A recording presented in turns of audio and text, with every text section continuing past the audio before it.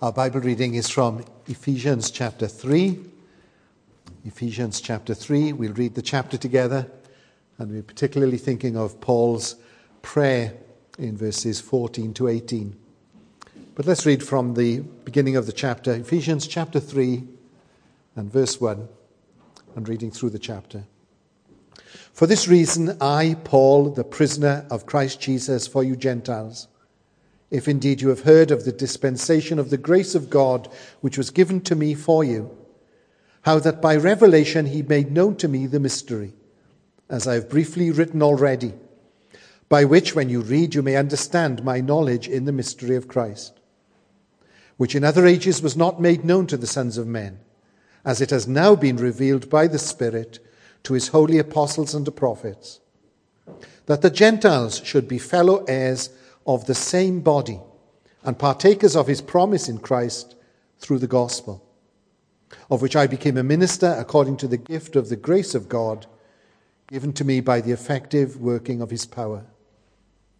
To me, who am less than the least of all the saints, this grace was given, that I should preach among the Gentiles the unsearchable riches of Christ, and to make all see what is the fellowship of the mystery, which from the beginning of the ages has been hidden in God, who created all things through Jesus Christ, to the intent that now the manifold wisdom of God might be made known by the church to the principalities and powers in the heavenly places, according to the eternal purpose which he accomplished in Christ Jesus our Lord, in whom we have boldness and access with confidence through faith in him.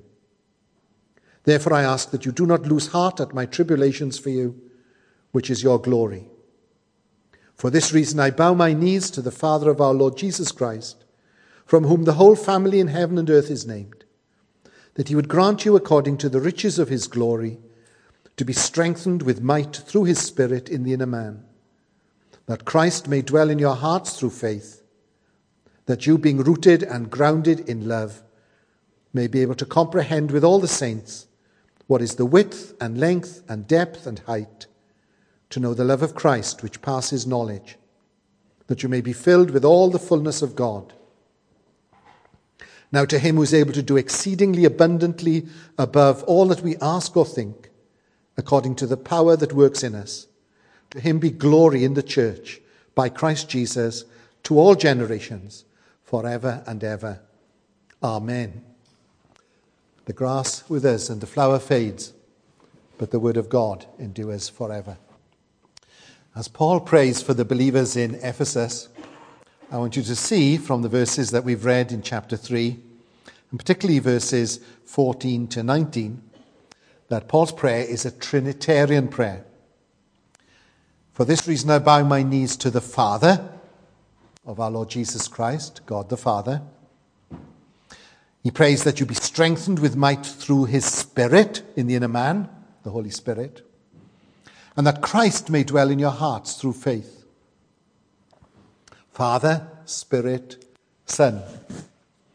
So for some, the doctrine of the Trinity, that there is one God in three persons, is something just theoretical or abstract, no significance for daily life. Some think it's better left to theologians in London Seminary in an ivory tower. But actually, this truth about God in three persons shapes Paul's prayer. The doctrine of the Trinity works itself into the way Paul prays. He prays to the Heavenly Father who has received us into his family as children by faith in the Lord Jesus Christ, the Son of God. He prays that the Holy Spirit would strengthen believers with might. He prays that Christ would dwell in our hearts through faith. So the work of the Father and the Spirit and the Son all converge, come together, working salvation for the glory of God and for our everlasting good. So belief in the Trinity is not just some theoretical idea that Paul has. It's at the heart of his prayer. And when we pray, we come to the Father through the Son by the Holy Spirit. The Spirit forms the Son in us. The Spirit enables us to cry, Abba, Father. The Father exalts the Son in our eyes. The Son exalts the Father in our eyes. And the three persons then, Father, Son, Holy Spirit, one God, work to this same goal of salvation. It takes the whole Trinity to save a sinner like you or me. So as we analyze something of Paul's powerful prayer tonight, let's first of all think about his prayer that believers might know strength. Paul prays that God would grant us, according to the riches of his glory, to be strengthened with might through his Spirit in the inner man. So let me remind you, Paul's prayer is not tonight, Lord, if you are able. Lord, if you have might. Lord, if you have power. No, he's praying that God would grant this prayer according to his riches in glory. Here's a striking prayer of the Apostle Paul. It gives us something of a window into Paul's heart. We see something of what Paul longed for in the lives of the people that he had preached the gospel to, that they would be strengthened with might in the inner man. So the Apostle Paul is saying the Christian life is about God's mercy in bringing salvation. That if you're a Christian tonight, you've cried out to God for forgiveness of sin, and God has brought you into his family by faith in Jesus Christ. But God doesn't do that and then say, now you're on your own. Now I've cleaned you up, do the best you can. Now you're saved, it's all over to you. No, says Paul, not just at the beginning of the Christian life, but the whole Christian life is a matter of dependence upon God divinely supplying strength.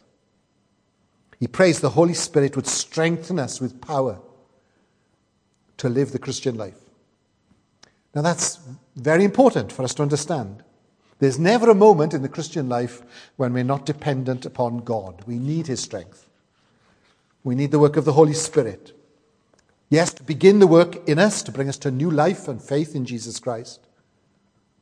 But day by day, that the Spirit would strengthen and work in us, that we may live the Christian life. And for that, we need divinely supplied strength. Paul prays that we be strengthened with might through the Spirit. Paul's prayer is not that you would look into yourself to find some native strength that you naturally have to live the Christian life.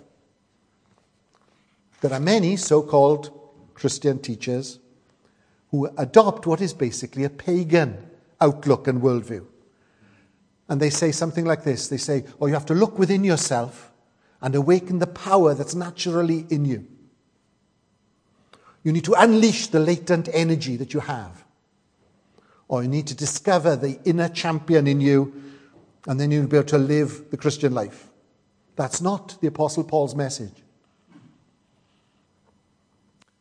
I was in Nigeria, and I was driving along with a friend in the car. He was driving me along, and there was a church with a sign, "This is a church for winners." I said to my friend Oliver, I said, "Is there a church here for losers?" So if you think, I'm proud, I'm a winner, I can make it on my own, why do you need God then? But when we sense our need for forgiveness at the beginning of the Christian life, but also Paul is saying, look, to live the Christian life day by day, it's not by your own inner strength. You need God's strength and power. So you don't look in yourself, says Paul, for natural power to live the Christian life. You need the power of the Holy Spirit. The help we need is not natural, it's supernatural. It comes from God. So over and again in the Christian life, the Bible tells us, yes, when you first become a Christian, God by the Holy Spirit works in your life. But there's an ongoing need for the supply of divine strength. And the more we know about our struggles with sin, the more we know the way the world, the flesh, and the devil work against us, the more we understand we need the power of the Holy Spirit to live the Christian life, to seek first the kingdom of God and his righteousness. So Paul says we need to be strengthened with might. That power does not come from within us. It's not natural. It comes from the Holy Spirit. But then Paul goes on to say, strengthened with might through his Spirit in the inner man. By man there he's including men and women. There is an inner man, says Paul, and there is an outer man. We are living at a time when people, by and large in our society, are far more interested in the outer man than they have concerns, if at all, about the inner man. But says the Bible, our outer man is fading away. Every day, as we get older, the outer man feels more and more there are aches and pains in the body that weren't there a year or two ago. Sometimes I feel in my shoulders the aches and pains of playing rugby in school a long time ago. But now and again, there are one or two aches and pains in these shoulders. And I feel the need for more exercise, although I find I don't have the time to do the exercise I need to do. But we live in a society which is very concerned about the outer man. Spend your time in the outer man. And even that outer man takes a bit longer than it used to get going in the morning. But Paul is praying, strengthened with might in the inner man. That's a very Pauline phrase found only in the New Testament. Paul uses it. He's saying the focal point of the center of your life, the inner person, at that central heart, if you like, of the Christian life. That's where the Holy Spirit does his strengthening work, the inner man. And sometimes Paul contrasts the inner and the outer man. Therefore, we do not lose heart, he writes to the Corinthians. Even though our outward man is perishing, our inward man is being renewed day by day. For our light affliction, which is but for a moment, is working for us a far more exceeding and eternal weight of glory, while we do not look at the things which are seen, but at the things which are not seen. For the things which are seen are temporary, but the things which are not seen are eternal. There's this contrast between the outer man and the inner man. And Paul contrasts the outer man, aging, fading, with the inner man, which is being renewed day by day. So all the focus of our culture is on the outer man. Material belongings, appearance, well-being. And there's a huge neglect of the inner man, that part which is eternal. Yes, the Christian hope is that one day these bodies that are fading will be raised with resurrection power, be like the resurrected body of Jesus Christ, and reunited with our souls forever. And yes, at our prayer meetings, we pray for one another, and it's appropriate that we pray for one another. We have friends who are fighting against various diseases, there are physical illnesses. But there needs to be this biblical concern too, says Paul, for the inner man, strengthened with might in the inner man. From the heart issue, the springs of life. So Paul wants a heart, an inner man, the seat of our thinking, to be strengthened with might through the Holy Spirit. Some of you may have had this experience. I've been visiting an elderly lady. Her name is June, and she's in a care home now. And the outer man is fading away. And sometimes now when I go to see her, she doesn't recognize, she doesn't know who it is who's come to visit her. But if I start reading the Bible to her, June, I say, the Lord is my shepherd. I shall not want. He makes me lie down in green pastures. She's with me straight away. See, the outer man is fading. And the memory's not so good. But the inner man. And if I say to her, Lord, June, let's sing a hymn. A sovereign protector I have, unseen yet forever at hand. What's happening? The inner man is being renewed. Paul's saying when we're praying for one another, yes, we can pray for the outer man, but let's also remember that we're facing the temptations of the world and the flesh and the devil. Let's pray that God, by his mighty power, would strengthen the inner man. That in the deepest part of our being, even as this outer shell is fading, that we would be aware of the heartbeat of a Christian. Paul is praying for these believers in Ephesus. He is a man, the Apostle Paul, who knows all the pressure of life in the outer man. Paul had been beaten up. Paul had been persecuted. Paul had been deprived. He's writing this letter. He's in prison in Rome. Yet he prays that God would strengthen them with might through the Holy Spirit in the inner man. So let's pray for one another in that way, says the Apostle Paul. Strengthened with might in the inner man. So strength, the second thing, faith. That Christ would dwell in our hearts through faith. The purpose of the Holy Spirit dwelling in our hearts is that Christ may dwell with us, says Paul. Now, some friends say, first get Jesus, and then later on you get the experience of the Holy Spirit. But notice the Apostle Paul says here that the work of the Holy Spirit in your heart is that Christ would dwell in you. The work of the Holy Spirit is to bring that awareness of Jesus Christ as Lord and Savior, the one you trust in wholeheartedly for salvation, to form Christ in you.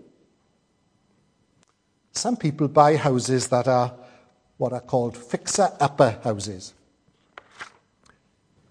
For me, it's not such a good idea. If I bought a fixer-upper house, it would be waiting a long time before it got fixed up. I'm not a fixer-upper. But some people are more practical. They're good at fixing things up. The living room needs fixing up. Kitchen, all out of date, needs fixing up. Bathroom needs fixing up. All the old things taken out, new bathroom. And some people buy houses and they fix them up. And as they fix the house up, it bears the marks of their personality, their tastes, their preferences. And I go to one or two people who've bought a house that's a fixer-upper house. And I can see, when I go to see the house, I can see, their stamp is on the house. Something of their personality and tastes. You can see they've been living there 2, 5, 10 years. And when Christ is formed in your heart by the Holy Spirit, says the Apostle Paul, if someone were to look inside at the heart, would the person say, this place looks like Jesus? The desires of this heart are Jesus' desires. The loves of this heart are Jesus' loves. The things that Jesus hates, this heart hates. Here's a heart that loves the Savior. It bears that characteristic. Let's pray for one another like that, says the Apostle Paul, that will be the heartbeat of the Christian. Lord, by the power of the Holy Spirit, make these Christians in their hearts, that Christ would dwell in their hearts. How? Through faith. By faith. Yes, you become a Christian when you begin to trust in Jesus Christ for the first time, and you continue to walk and live the Christian life by faith. Now, that doesn't mean we do nothing in the Christian life. There are lots of things in the Christian life that are important for our spiritual health and well-being. We're not to forsake the gathering together of ourselves, for example, to worship God. There are habits and disciplines in the Christian life that are important. But Paul is emphasizing particularly here faith. We're dependent on God's power. And the Christian life, says Paul, works. We receive the Spirit's power by faith when we are reminded that as we continue in the Christian life, we are dependent day by day on God. One of the maturing phases of the Christian life is the realization we walk by faith. We trust God who's in control of everything. After the service this morning, somebody was mentioning to me that phrase at the beginning of Ephesians chapter 3. I, Paul, the prisoner of Christ Jesus. Someone was mentioning to me that'd be a great prayer to pray in the prayer meeting this week, that people, even in prison, would come to know Jesus Christ. That actually Paul, as he thinks of his situation, he's not a prisoner of the Roman emperor, he's a prisoner of Jesus Christ. That's who's ultimately sovereign and in control of his life. Faith recognizes dependence upon God. We are not sovereign. The Christian life is lived with confidence and joy when we realize God is sovereign. There is a God, our Father, who loves us, has given his Son for us. We do not control our own destiny. We don't control our circumstances and our situation. But God is sovereign.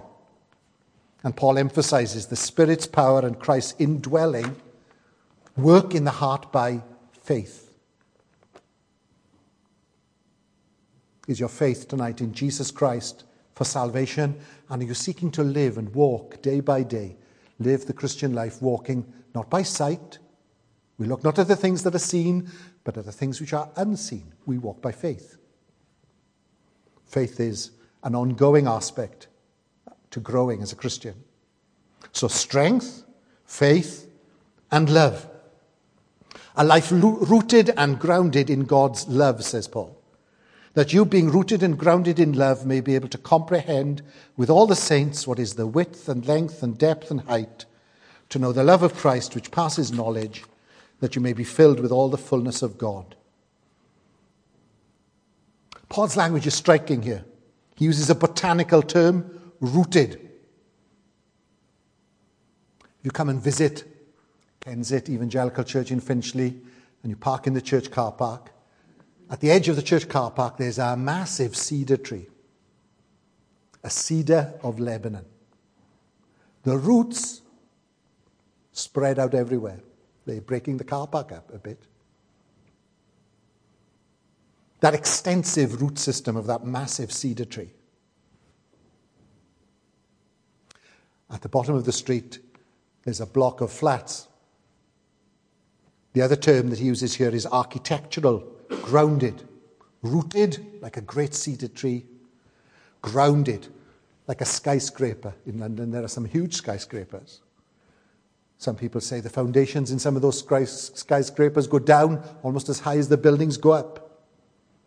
That you have a life rooted in the love of God, says Paul. Founded in the love of God. Now, why does Paul write like this? Well, he knows that it's the power of God that roots us and grounds us in the love of God. The love that Paul is talking about is God's love through Jesus Christ. It's the love God has shown us in adopting us to himself through faith in Jesus Christ. It's the love that God has richly given us in sending his Son into the world, his dearly loved Son, the one who by his death on the cross brings us forgiveness of sins. The love of God that has raised us from spiritual death to new life in Jesus Christ, not because we deserved it or earned it, but because God loved us. Oh, the deep, deep love of Jesus, we sang about it. Vast, unmeasured, boundless, free. So Paul says God dwells in the hearts of believers now by his Spirit through faith. And as we are rooted and grounded in Christ, so we come more and more to understand the love of God. Let's pray for one another, that we will be rooted and grounded. And here's a truth that we can so easily forget, says Paul. That we live the Christian life by faith. And as we trust in Jesus Christ, so we come to see something of the width and length and height and depth of the love of God in Jesus Christ. Sometimes we can almost take it for granted. The love of God towards those who are undeserving. Now people sometimes will speak to me about ways in which they can know something of this love of God in Jesus Christ, and they come at it from an angle which is quite different from what Paul is laying down here. So some come at this with the idea that in the elements of bread and wine, as in the Roman Catholic sacrifice of the Mass, that's how Christ dwells with us. It's no longer about being strengthened by the Spirit and Christ dwelling in our hearts by faith. That was a major point of the Reformation. It's central to the way we come to God through faith in Jesus Christ alone. Paul doesn't say that Christ may dwell in your hearts by the sacraments, but by faith. Another alternative that now comes from a very different direction, it's becoming more and more popular in Protestant churches, is the way that people speak about Christian music. Now, I like Christian music. I like singing hymns. But one music publisher puts it like this: by worship songs, we lead people into God's presence and create the atmosphere where people are open to the Holy Spirit. Christ dwells in our hearts by music. No, says Paul. Not by the sacraments, not by music. There's a right place for the sacraments and there's a right place for music. But what Paul is saying here is by faith. We don't bring God's presence down to us by some formula, whether it's in a mass setting in the Roman Catholic Church or through the experience of worship music. The Holy Spirit works in our hearts that Christ will dwell in our hearts, not by the sacraments, not by music, but by faith. That's the whole purpose, actually, of the bread and wine in the Lord's Supper. It's the purpose of music in our corporate worship. We lift up our hearts to God and we exercise faith. Christ dwells in our hearts by faith. In the Lord's Supper, we lift up our hearts to the Lord in faith. He draws near to us by the Holy Spirit. As we worship God, as we sing, we lift up our hearts to God in faith. He draws near to us by the Holy Spirit. But we exercise faith. So because Christ has died, because Christ has risen, because Christ is coming again, and God's Spirit is at work in us to strengthen us, to cause Christ to dwell in us by faith, Paul says it's through faith we have an awareness increasingly of Christ's love that passes knowledge. Here's a phrase that stretches our minds. Paul says that you may be able to comprehend, to understand, with all the saints, what is the width and length and depth and height, to know the love of Christ which passes knowledge.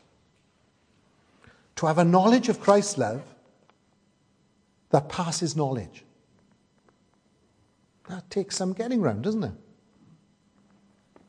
Paul is saying he wants you as a believer to have a real, personal understanding and experience of the incomparable love of Jesus Christ.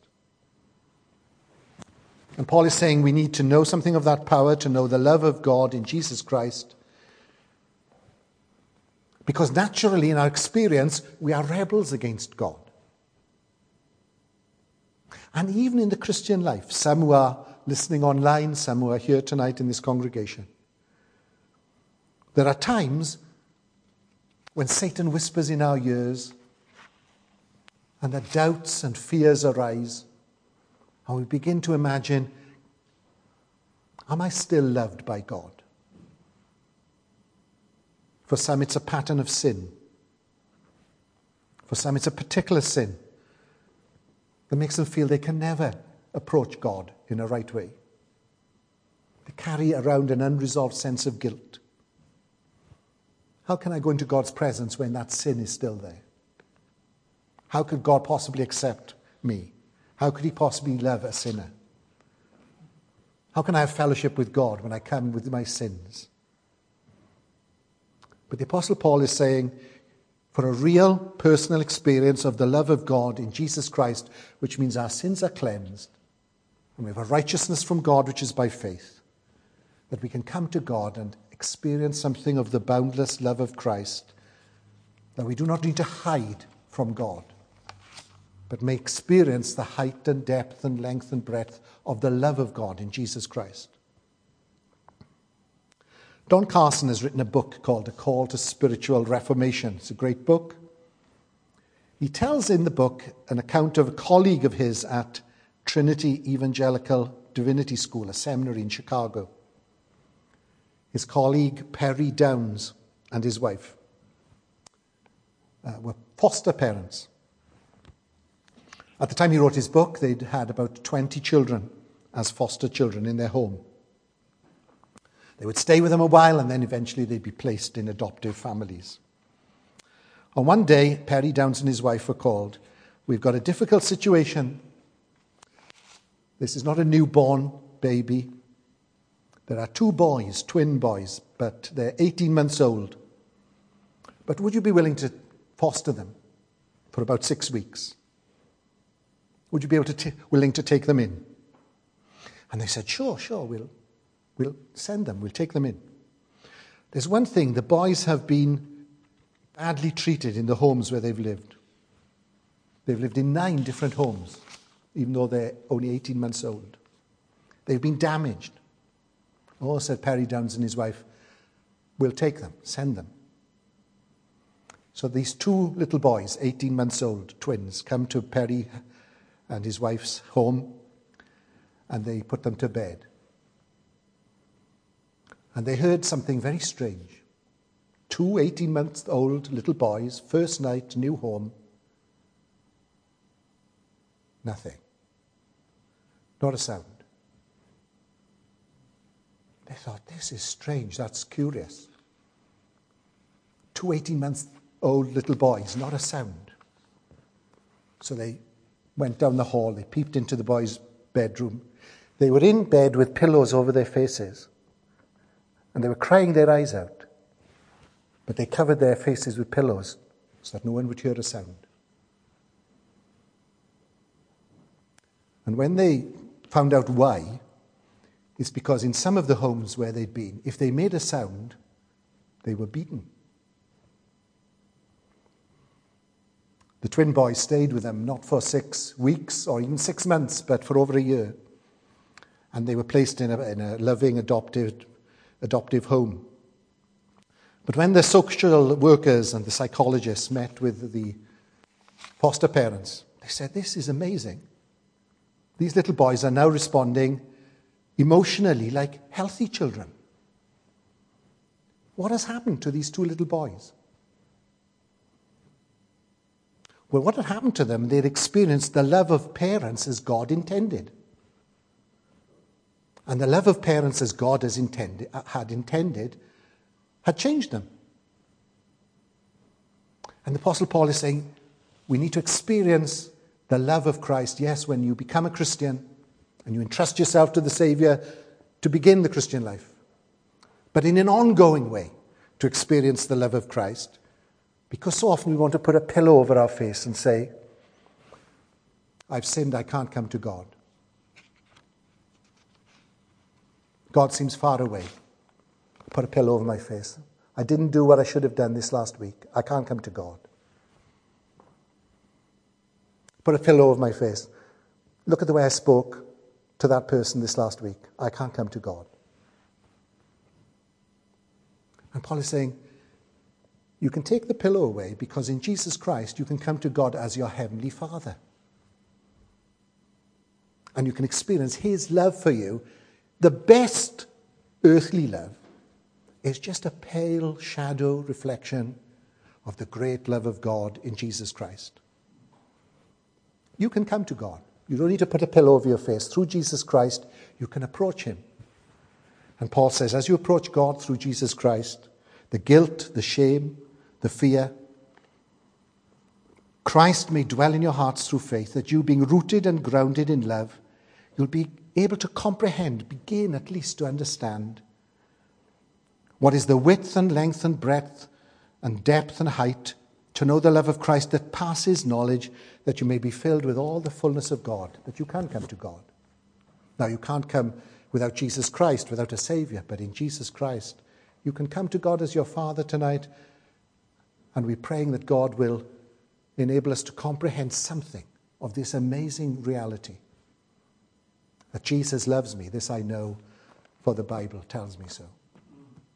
To comprehend the love of God. Let's pray together. Lord, we thank you for this amazing reality of your love towards us in the Savior Jesus Christ, the one who cleanses our sins, the one who takes away our guilt and shame and fear, assures us of the love of God which passes knowledge. How amazing this is, that God so loved the world that he gave his only begotten Son, that whoever believes in Jesus Christ should not perish but have everlasting life. Or may we grasp something of the amazing reality of this love, and being rooted and grounded in that love of God in Jesus Christ, Christ dwelling in our hearts by the Spirit, may we be so rooted and grounded to be able to understand something of that love of Christ which passes knowledge. And, O Lord, as we come, strengthen us with all might in the inner man, that we may live for Christ tonight and this week ahead. So help us. We come in all our weakness and need, but we thank you for all sufficient Saviour. And we pray for his presence and grace and help tonight and for this week ahead. We ask it in Jesus' name. Amen.